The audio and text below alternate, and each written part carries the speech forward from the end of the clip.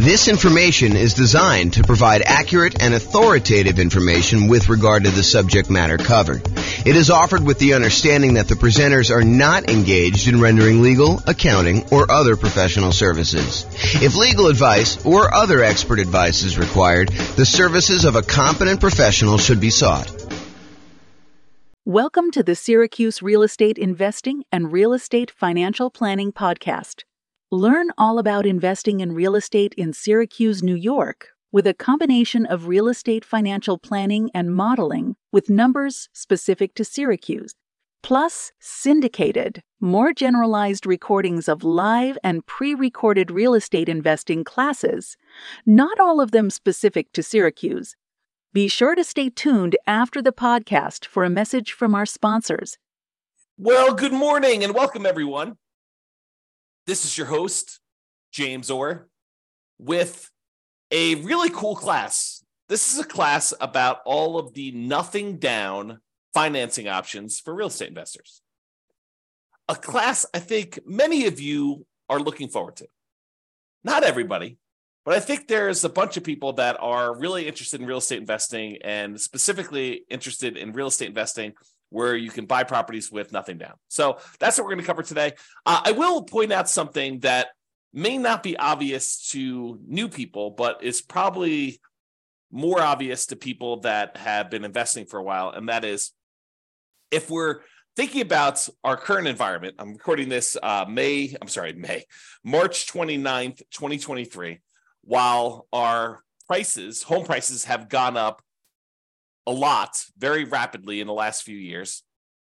They're sort of stalling out a little bit, depending on which market you are. It's a little bit of a split personality market going on, depending on whether you're East Coast, West Coast. But in general, property prices are up a lot, and they're stalling out a little bit now. But also interest rates are up a lot, and rents are up, but not quite up enough to counteract the significant increase in price and the significant increase in interest rates. So cash flow is really challenging for a lot of folks in a lot of markets right now. That is the overwhelming number of complaints I'm seeing online when I talk to people and when I look at people, what they're writing. So one of the things that we talk about a lot is, how do you improve cash flow? How do you actually maximize the income you're getting on property and minimize the expenses you're getting on property? And I will tell you that doing nothing down financing for real estate investors is sort of counter in a lot of ways, not exclusively, but in many, many, many ways.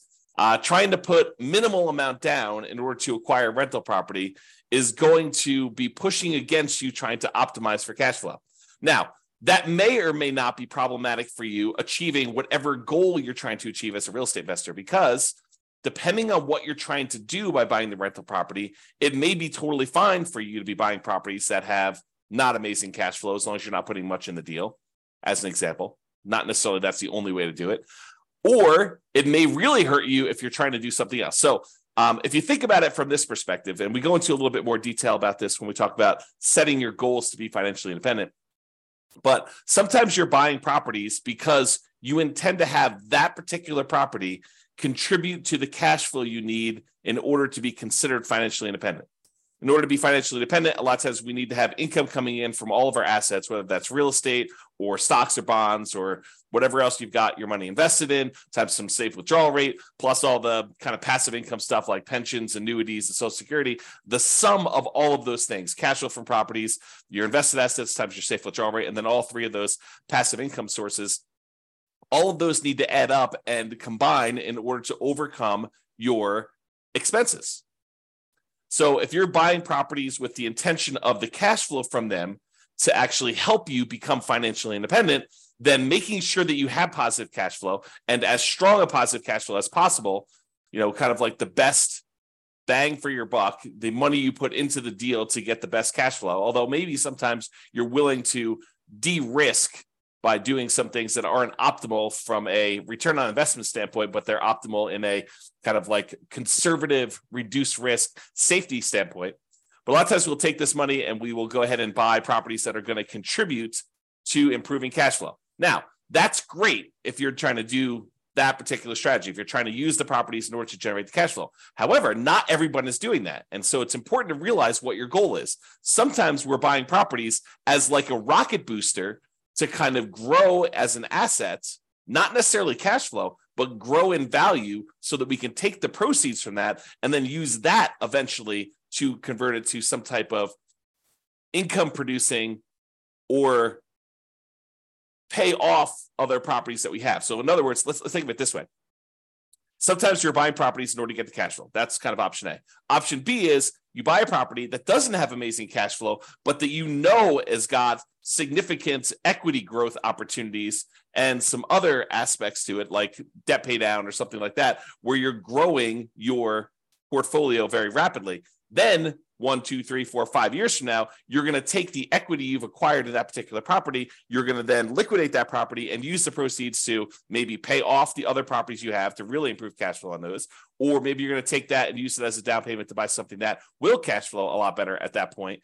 Or maybe you're going to take that money and actually invest it in stocks or bonds or whatever it is and use your safe withdrawal rate in order to do that. Or maybe you're going to take the money and you're going to buy annuities to kind of de-risk in that way. So there are different options you do. And if you remember, although you may not have seen this before, although those that have will kind of remember. So when we think about the returns we're getting by buying real estate, a lot of times the return on equity actually goes down. It decreases over time so that the return you're getting really early on when you buy a deal is massive usually. And that's usually the highest you're getting.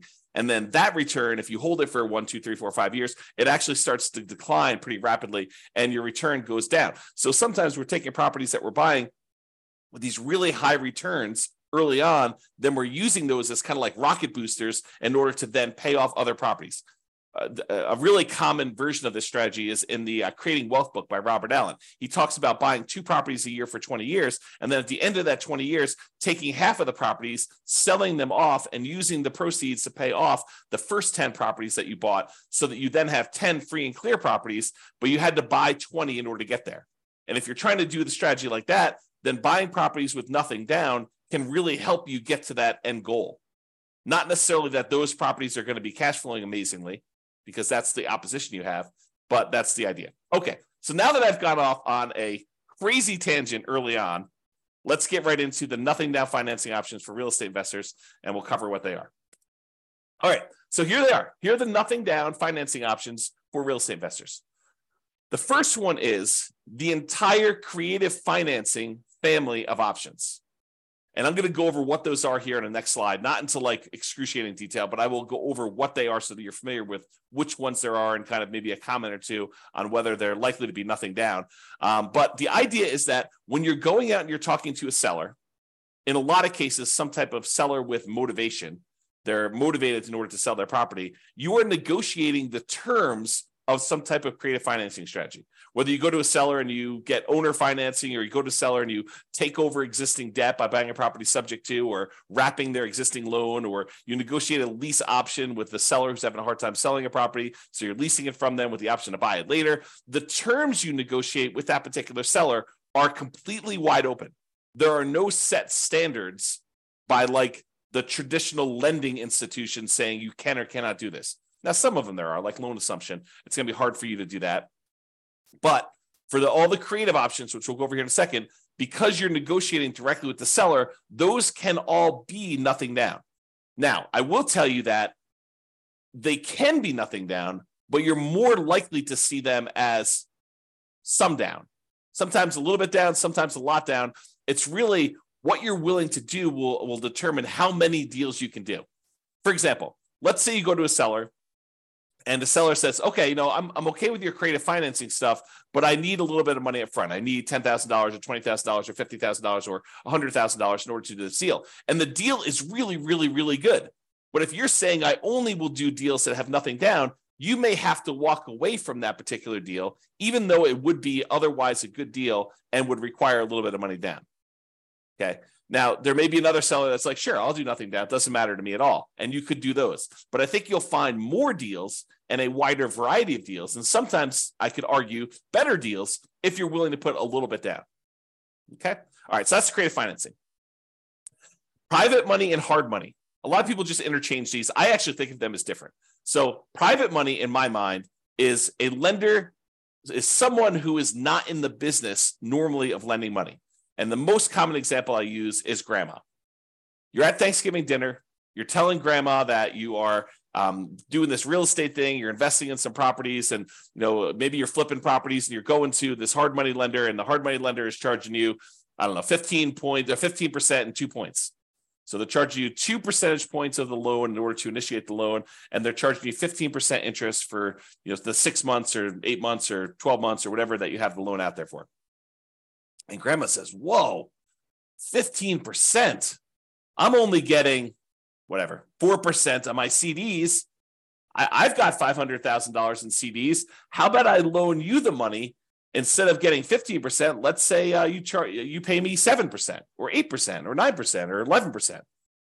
And you say, "Grandma, that sounds great." And she's like, "Well, it's better for me. I don't want to give the bank this money, and they're only paying me 4%. I'd rather have you do it. You can make some money with it, and I get more than what I get in the bank." Or maybe even grandma says, "I'll do it for the same 4%. I might as well." And so the idea is that private money is someone that you know personally, that you've gone to, and you've asked them to become a lender on your real estate investing projects. They are not in the business of loaning money typically. Okay. And the terms of that are primarily based on your negotiating. If you go to Uncle Charlie, and Uncle Charlie is a shrewd businessman, and he's like, I would be willing to do this, but I want you to have some skin in the game. I want you to be, invested in the deal. I want you to have 10% or 20% of your own money in the deal, and I'll loan you as much as you need. And I'll even give you good terms. But it's up to you to negotiate those terms with Uncle Charlie or grandma or whoever else you're borrowing money from. Okay. And I will tell you that a lot of times this is based on trust, but there are some times when the quality of the deal matters, and the quality of deal can help. You have really, really amazing deal flow. This will be a lot easier for you to negotiate. And I think that's true universally. Okay. With all the people that you're negotiating directly with. All right. Hard money. So hard money is money that is borrowed from someone who is in the business, or some company that is in the business of loaning money on deals. A lot of times it's based on the quality of the deal and a little bit of negotiation. Typically, it's only commercial loans, so you're not usually going to be able to move into these properties. There are probably few exceptions to that, but most of the time, a lender doesn't want to deal with the loan requirements of making loans to people that are going to own or occupy. The rules for that are different, my understanding, and so they do not want to make these loans to people who are going to own or occupy. They want to make them on someone who's going to buy a property, flip it, or buy it as a rental and do something like that. Okay. So typically commercial properties only, typically not good for house hackers or nomads that are trying to do this stuff. And hard money loans, they can be nothing down if you have a good enough deal, and you can go in there, and the rates on them tend to be a little bit higher. They also tend to charge some points, although not always, but it tends to be that way. So there you go. That's the difference between private money and hard money, and those are options as well. So we've covered credit financing, which I'll go over some different strategies here in the next slide. Private money and hard money, kind of the difference between those two. Then let's talk about the typical nothing down financing options for house hackers and nomads. If you're wanting to do traditional non-owner occupant loans, where you're buying investment properties, you're not moving into them, it's hard to do nothing down unless you do creative financing, private money, or hard money. To go and try to find a traditional lender willing to loan you money as a non-owner occupant, buy an investment property, is going to be really hard to do. Now, if you're a house hacker and you're buying a single family home where you're going to get some roommates, or a duplex where you're going to live in one side and rent out the other, or a triplex where you're going to live in one of the units and rent out the other two, or a fourplex where you're going to live in one of the units and rent out the other three. And with the duplex, triplex, and fourplex, you can, in addition, have roommates in your own unit if you wanted to. So you could house hack in two ways. You can house hack by unit, and you can house hack by roommates. But if you're going to do strategies like that, there are traditional financing options available that are nothing down and that you can do those with. Okay. And if you're going to do the nomad strategy, where you buy a property, you move into the property, you live there for at least a year, which is a requirement of the lender, then you decide to convert that property to a rental, buy your next property with little or nothing down and with good owner-occupant interest rates. And then you repeat that process until you have as many rentals as you want. That's what nomading is. If you're going to do that, there are options for you to do that as well. So the two nothing down loan options are VA loans, for veterans. If you have veteran benefits, you can get a VA loan. That's a nothing down loan program. And that could be used for single family homes. Plus, it could be used for duplexes, triplexes, or fourplexes. So you do a nothing down loan program and be able to buy a duplex, triplex, or fourplex, or single family home if you're doing that either as a house hacker or as a nomad. But you got to move into those units. You cannot buy a non-owner occupant property with a VA loan. You have to move in. Okay. And the other nothing down loan option that house hackers and nomads can use are USDA loans. USDA loans are typically for rural properties. So you're probably not going to be able to use this inside the city. These are going to be properties on the outskirts of town, in areas that have relatively low populations, and you might have to be living outside of your main marketplace in order to be able to acquire these and buy those properties. And they're only for single family homes. So you can't use those to buy duplex, triplex, or fourplex. It's only going to be a single family home for the USDA. So for veterans, for VA loans, you have to be a veteran. That's kind of like the restriction. For USDA loans, you have to have a property that's in a rural area. So they're kind of limited in what they can do. It's not like you can universally apply these to any property that you want to do. Okay. And in addition, I'll add that there may be a local bank in your marketplace that I'm just unaware of, but occasionally we see these, or a local bank that is willing to do a nothing down owner occupant loan. I've never seen them do a nothing down investor loan, but nothing down owner occupant loan. I've occasionally seen a local credit union or a bank offer a nothing down loan program for you to be able to do that. So it may be worth you searching locally for your credit unions and local kind of like community type banks in order to see if you can find deals like that. Okay. All right. So what I'm going to do is now we're going to go over the creative financing options, just kind of explain to you what those are and whether or not I think that they are likely to be nothing down type deals. And then we'll go over a little bit more detail about the VA loans and the USDA loans, which are the two primary ones that we're going to do. And then we'll finish up. Okay. So creative financing. There are 6 kind of groups of creative financing in my mind. There's owner financing, where the owner acts like the bank. They're the ones providing the financing. And in order for it to be owner financing, in my mind, it has to be free and clear. So the owner must own the property and not have any mortgage on it themselves in order for it to be owner financing. If they have a mortgage on it, it has to be wrap financing, where they're going to wrap their underlying type of loan. Okay. So someone who's trying to offer owner financing, but they have an existing loan in place, either they need to pay off that loan and offer you owner financing, or they're going to wrap their existing financing and then they're going to maybe collect the difference between what they're charging you and what they're paying on the underlying loan if they're wrapping an existing loan. Okay. So the terms of owner financing and wrap financing are whatever you negotiate with the seller. So they could be nothing down loans. Now, in order to find an owner financing deal or wrap financing deal, in most cases, you're going to have to do either a lot of labor or you're going to need to pay some money in marketing in order to be able to have these deals come to you. So what I usually call the poor marketing methods or the lazy marketing methods. So either you're poor and you're willing to invest your time instead of money in order to find the deals, so a lot of manual labor to do this, or you're doing the lazy method where you're willing to spend some money in order to have deals come to you.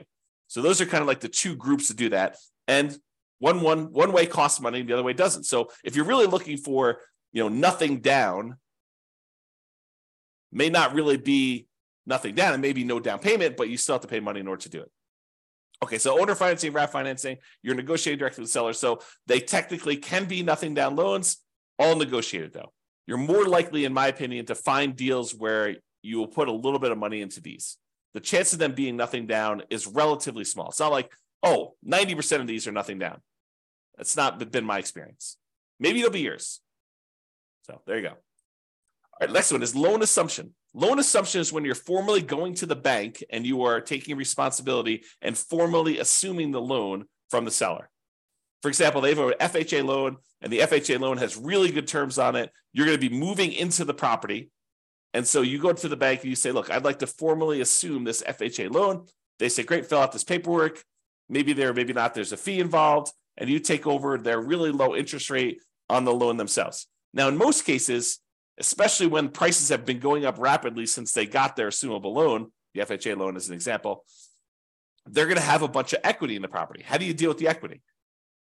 So a lot of times it's not going to be nothing down if you're going in and doing a loan assumption. Now, if they don't have any equity, if they just got the loan and you're formally assuming it, then they may not have much equity at all or no equity. And so in some of those cases, it may be nothing down. Okay, so loan assumption can go both ways, but I think most of those are you're going to find where someone got a loan a few years ago, especially the last few years, where the property prices have gone up very rapidly and they don't have, or they do have a lot of equity. And so you're going to have to negotiate for how that equity will work out. And a lot of times that will mean you putting some money down, giving it to the seller to kind of do that deal. Okay. All right. So that's the first thing: owner financing, RAF financing, and then loan assumption. Loan assumption is you're formally assuming the loan. Then there's the whole rent to own, lease option, lease purchase family, where you're leasing the property for a period of time or renting the property for a period of time, either way you want to use it. And then you're actually either getting an option to buy the property or a purchase contract in order to purchase the property for ideally some pre-agreed upon price at some pre-agreed upon point in the future, or a period of time that you have the option to do so. Okay. And so those, they could be nothing down. You could go and negotiate and find a seller who's motivated, who's like, look, I can't afford my payments anymore. I will go ahead and step in and start making your payments for you on your particular loan or on your particular property. Maybe it's rent or lease. And the seller may say, yeah, I'm motivated enough. I will do that with nothing down. I think you're more likely to find people willing to do this with a little bit down, but you could probably find one with nothing down. Then you've got the whole agreement for deed, bond for deed, contract for deed, installment land contract, where you have a contract in place, an agreement in place, where if you make payments over a certain period of time, at the end of that, you get a deed on the property. And those could also be nothing down. Again, you're likely to find ones where you have to put a little bit of money down, but you can find those like that. And finally, subject to is where you are, the seller is agreeing to deed you the property, but they're leaving their loan in place, and you would go and usually make payments on that underlying loan. There are versions of this where you don't, but it's exceptional. It's unusual. So you go in there and you buy a property, and there's an existing loan on the property, and you're agreeing to make payments on that loan, and the seller is deeding you the property, which means you are now the owner, and you're doing that. And I think those, you can find those where you have nothing down situations as well, although I think you're likely to find some where, especially in our current marketplace, where they have some equity and they'd expect to see a little bit of money. Sometimes it's as little as moving costs, right? I need some money in order to put a security deposit and a down payment or some other kind of like get me moved to another part of the country. There's some type of incentive to help them out of the particular situation. So sometimes it's that size of down payment, but sometimes it's a lot more, and it's all negotiated. All right. So those are the creative financing, nothing down type strategies you've got there. Now let's talk about the VA loans and the U.S. Department of Agriculture loans. So both of these are Nomad approved. If you're trying to do the Nomad strategy, I like these loans for doing Nomad. In fact, VA is probably my favorite loan for doing Nomad, especially if you could find a duplex, triplex, or fourplex as one of your first properties to do. Okay, so both Nomad approved. For VA, you must have the VA benefits. For the U.S. Department of Agriculture, the rural property loan has to be a rural property, has to be outside city limits. And there is a eligibility map you can look at on the USDA.gov website. You type in the address of the property, and it will tell you if it's a USDA eligible property. The link is shown here. I'll put it in the show notes if I remember to do that. If I don't, go ahead and reach out to me, and I'll go ahead and add it retroactively. But you can go ahead and look at the eligibility map, or just search Google. I mean, you don't need to reach out to me. By the time you search it in Google, you'll get a response faster than me. It's USDA eligibility map, and it'll just show you where the USDA property are eligible. So you take an address of a property you're looking at, whether that's some property that you found through marketing of your own, or if it's property listed in the MLS, you go look at the property there. And by the way, don't take real estate agents' words that it is a USDA eligible property. You should verify this yourself. Okay, it'll be verified when you do it, but better to know before you go under contract whether it's eligible for USDA, nothing down or not. Okay. All right. So there's eligibility map for you to determine that. This doesn't apply. VA, you can do rural properties or properties in the city. It doesn't really matter. But you do need to have the VA benefits if you're doing the VA type of loan. So in both cases, 100% plus financing is available. 100% financing is available. With the USDA one, it's really financing, but you still have to pay the upfront, kind of PMI and stuff like that. With veterans, with the VA loan, the veterans loan, you can actually roll in your upfront funding fee, which makes it truly nothing down. So the VA loan is awesome. It's really, really good loan. A lot of times they have really good rates on them as well. Both of those are fixed rates. With the VA loan, there is no technical PMI. There's no monthly private mortgage insurance payment. However, With the VA loan, you do pay an upfront funding fee unless you qualify for an exception to it, but you do pay an upfront funding fee, and that funding fee kind of is like paying an upfront PMI payment. It's the guarantee fee that the Veterans Administration uses to kind of like insure or guarantee the loans. So everyone's paying in, and if the loan defaults, and that's the money that they use in order to make sure that the lenders are protected there. With U.S. Department of Agriculture, you will have PMI. There'll be a separate private mortgage insurance payment on those. In both cases, you must own or occupy the property. And with the USDA loan, my understanding is you cannot own any other properties. With the VA loan, you can own other properties. With the VA loan, you could do 1 to 4 units. You can buy single-family homes, condos, townhomes. You could buy duplexes. You could buy triplexes. You could buy fourplexes. You cannot buy a 5-unit or greater. That's a different type of loan program altogether. It's a commercial loan. But for VA, 1 to 4 units work. For the U.S. Department of Agriculture, it is not multifamily properties, only single-family homes. And in addition to that, there are income restrictions on it. So for the USDA one, you need to have hit a sweet spot where you can't make too much, but you need to make enough to qualify to buy that house. So you need to kind of be in this narrow range for doing that. For the VA loan, my understanding is there's minimum restrictions, basically saying that you need to be able to qualify for your loan based on debt to income and stuff like that. But there's no maximum income that I'm aware of for the VA loan. Check with your lender. Your lender will tell you the actual rules. With VA loan, technically you can do more than one VA loan at a time. So it's based on your VA eligibility, like how much of that stuff you're using for their loan guarantee. So if you're buying more than one property, you may be able to use it more than once or use it partially. Talk to your lender about the details in that, but it is possible to have more than one VA loan. The appraisals on VA loans can be a little bit longer, and they can be a little bit stricter. I've seen some VA appraisers really nitpick for very tiny things that I think would easily pass at least a conventional loan. For as one example, one of the VA loans that a client of mine did, there was a flight of 3 stairs or 4 stairs going down to a sunken area on the property, and the 3 or 4 steps did not have a handrail, and the VA appraisal required that there be a handrail, which I thought was a little bit nitpicky, but just be prepared for that mentally. You can get up to 4% maximum seller concession, so you can get a seller to contribute some money to help you get your VA loan. With the U.S. Department of Agriculture, I believe it's a 6% maximum seller concessions, and you'll want to verify all this detail with your lender when you're getting these loans here. And then there's a whole bunch of information on funding fees, which I'm not going to go into a ton of detail. If you're going to get a VA loan, though, you really should go talk to your lender or look up the VA funding fees on the next slide. The VA funding fee is that kind of upfront PMI payment, which helps the VA guarantee loans to do that. So just be aware. So those are really the differences between the U.S. Department of Agriculture and the VA loans. Oh, I was going to mention, don't trust the real estate agents for telling you which properties are USDA approved, because sometimes they just assume it's out in the country, so that's USDA approved, and they don't really know. They didn't go and check on the map.